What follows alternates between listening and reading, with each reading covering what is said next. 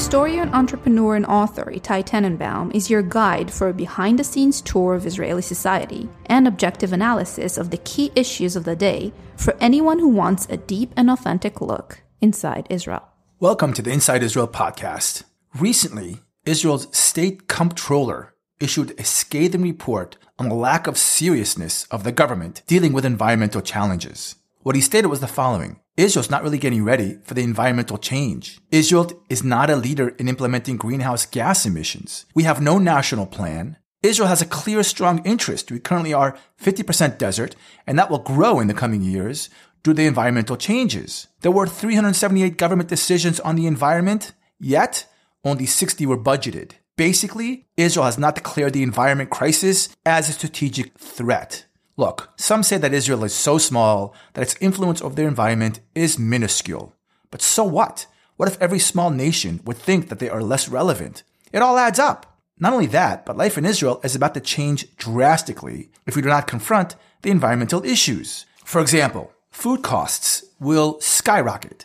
They'll be much more expensive due to the lack of growth, like fruit. Storms, flooding, and fires have already increased. They'll increase even more. Terrible heat waves. You won't be able to leave the house when it gets really hot. All this will damage the economy severely. We could also face instability, more than now, from our neighbors. To shed a stronger light on this issue, I called the Heschel Center for Sustainability. I asked David Dunitz to join us. David is the head of the Heschel Climate Division. David has a PhD in education and published several articles on education for sustainability as transforming education. David, welcome. Good to be here. I got to admit something. The Glasgow Summit on the environmental crisis just took place, and I must admit, it is scary. If you can give us a little bit of context, such as what's going to happen in 2040, that's not that far away, when it'll be possibly hotter by 1.5 degrees. What kind of life are we going to live? That's an essential question right now. The Glasgow Summit, Climate Summit, is really the fruition of over 30 years of climate summits, conferences, conventions, that the world has been trying to put together agreements to reach a point where we won't have a climate meltdown. What's going to happen in 2040 is very much a result of what we do now with it. Because if the next 20 years are going to be something like the last 20 years, then it's going to be a lot hotter than 1.5 degrees. It already is in Israel. And if we're talking about the Israel context, Israel is considered a hot spot for climate. It's one of the areas of the world that is actually getting hotter faster than other areas. In the Middle East, it's actually already 1.5 degrees hotter than it was in the 1950s. So that in 2040, it could be much, much hotter. There are going to be regions in the Middle East. Maybe not by 2040, maybe it'll be 2050. Nobody really knows how fast. Some regions are going to be uninhabitable completely. 50 degrees and more. That's really not, congenial to human habitation. That would be 122 degrees Fahrenheit. People think that Israel is a desert. It is on the cusp of the desert. It's between desert and Mediterranean. But we enjoy, even most of the summers here, the nights cool down. It's quite comfortable to sleep with the window open. It won't be possible in 2040 to do that because the nights will be as hot as today's hottest days. And that's bad. It has many, many repercussions in many areas of life. For old people, for pregnant women, disabled people who don't have the facilities, poor people who don't have the energy facilities. So we're looking at something that's going to change a lot of our life patterns and our quality of life. It's interesting because you say that we're more affected than other places. And for instance, I know that in Scandinavia, they're not doing that bad because it's colder there. And yet we are way behind the European Union in many cases. How are we behind? Up until very recently, and things are beginning to change now. And I'll talk a little bit about how they're changing because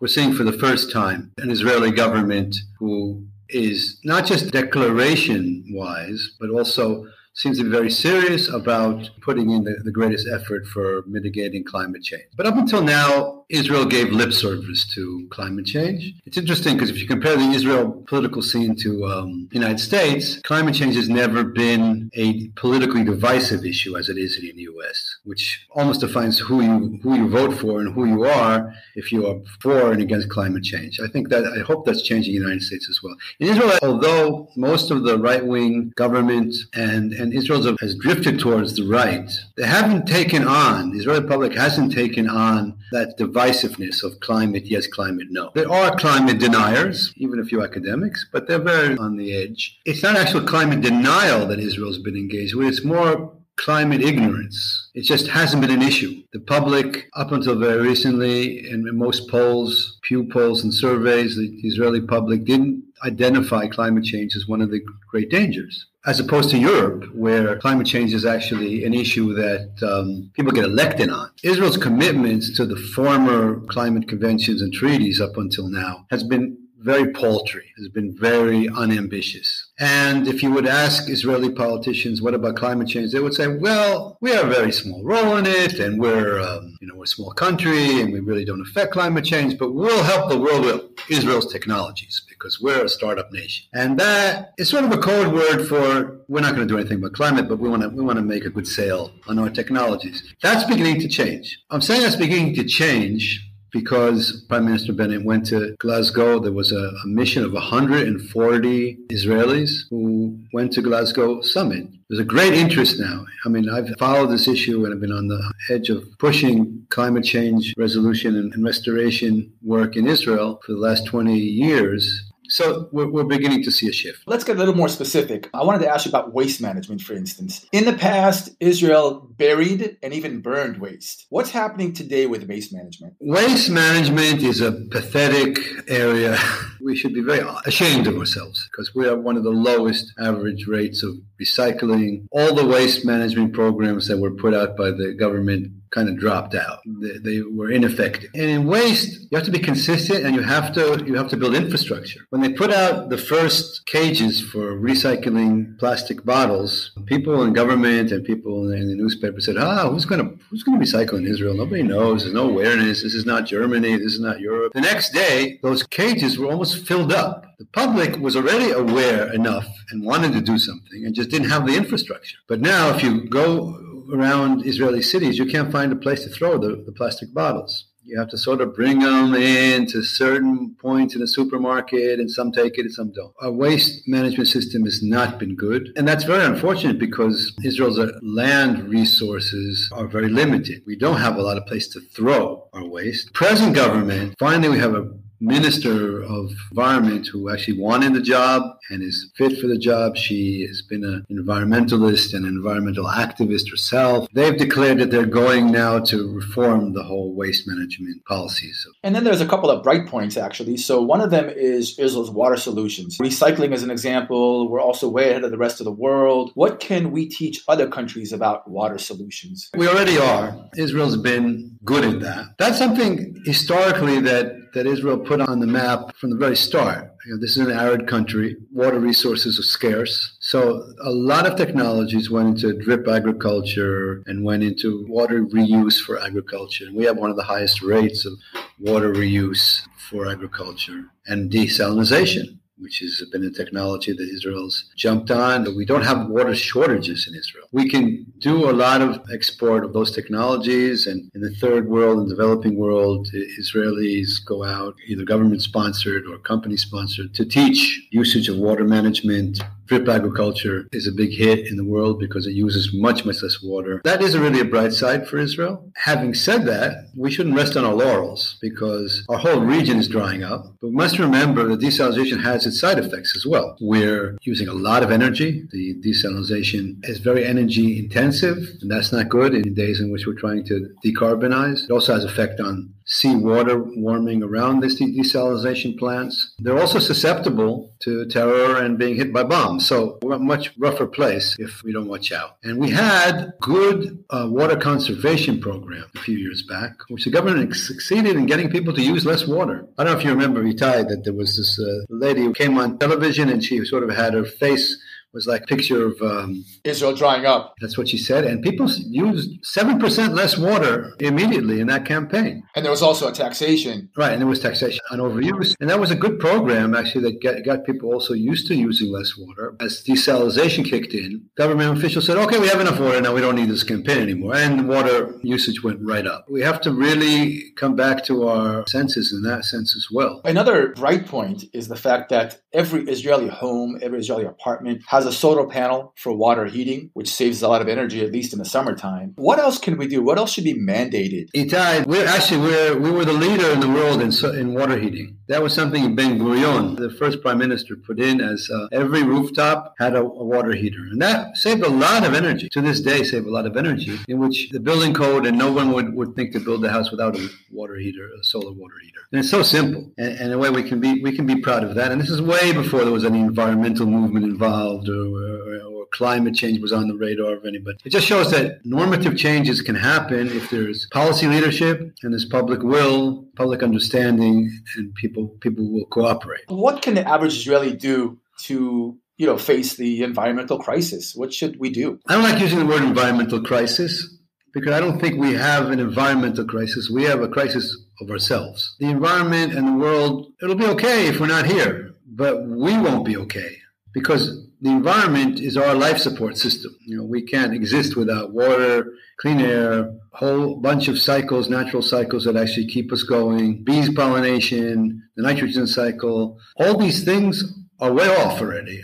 I mean, this has been charted all over the place, but they're way off because of the way we live our lives, because of the policies that generate overuse, and because of a general, what do you call it, lack of awareness around these issues.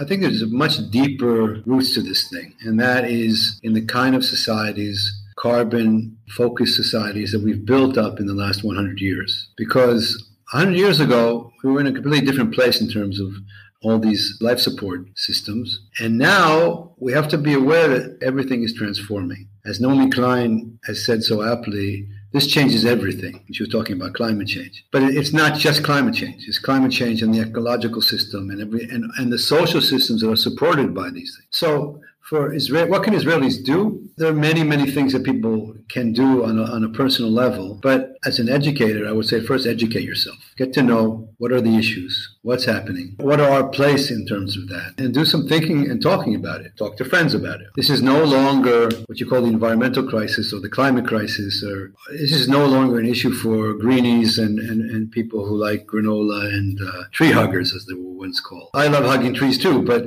I think Israelis are becoming aware that it's a life-sustaining issue. It's about existence. It's not about environment. Being a part of existence, it's kind of a double-edged sword because there's a huge campaign around the world and now in Israel too about declaring a climate emergency. Activist groups are getting governments to declare a climate emergency, not just for the declaration, because what that might mean in terms of far-reaching policies once there's an emergency. But we in Israel, we've been living in an emergency for 60 years. This is part of our lifestyle, okay? Israel still formally defines itself in an emergency situation, and that is a kind of dangerous point to be at because we're always sort of pushing the bullet in what we can do and can't do because of the emergency. In terms also of civil rights, in terms of rights of Palestinians, because we're in an emergency, so we have an army, we have to do what we have to do, that kind of thing. So I'm not sure for Israel, emergency mentality is the best thing, but people have to realize that it is serious. And this is going to define life in Israel and all over the world in the next years. And we have a very short window of opportunity to make the huge shift that has to be done. But it's not just about recycling or about, eating organic foods. That's good. But it has to also be about what we demand from our leadership, what we demand from ourselves, what we are prepared to do in order to actually deal with the issues front and center. Israelis, I think, are intelligent people, and we have to reach out and talk to people as environmentalists, as a climate movement, but also engage the public in the solutions. When I say that, I mean, not just, go and throw your bottles.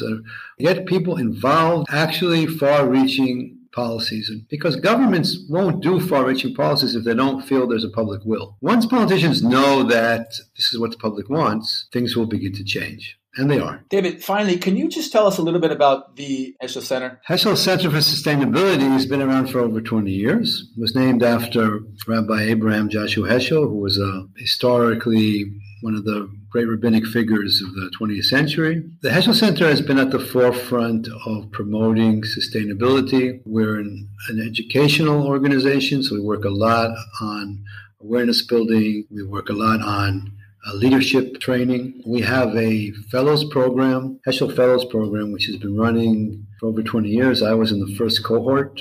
Graduates of the fellows are now in many, many roles in government and industry who are actually taking these ideas of sustainability and promoting them in their various fields and arenas.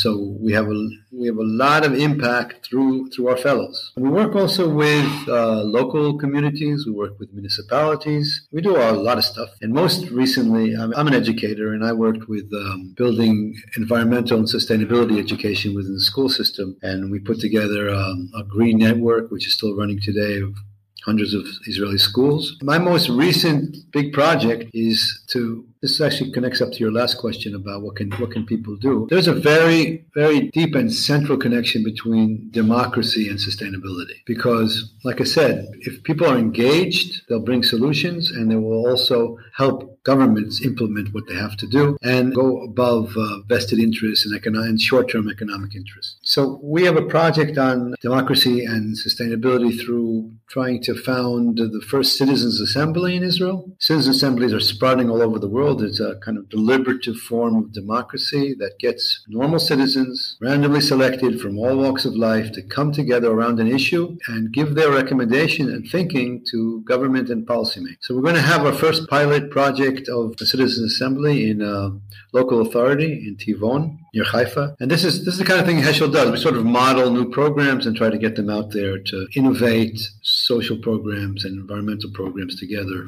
David, I wanted to thank you for educating us, and I hope we can speak again soon about Israeli progress in the environmental field. Yeah, let's open up a bottle soon, when we see how ambitious Israel has been in the next year. Israel has faced and still continues to face many challenges. Security, high cost of living, political divide, clash of the traditional and secular communities, and a lot more. Yet, all of these issues are minor compared to the environmental challenges that, if not dealt with seriously, will make our daily lives miserable and exacerbate issues of security, high cost of living, political divide, etc. It is time to act now.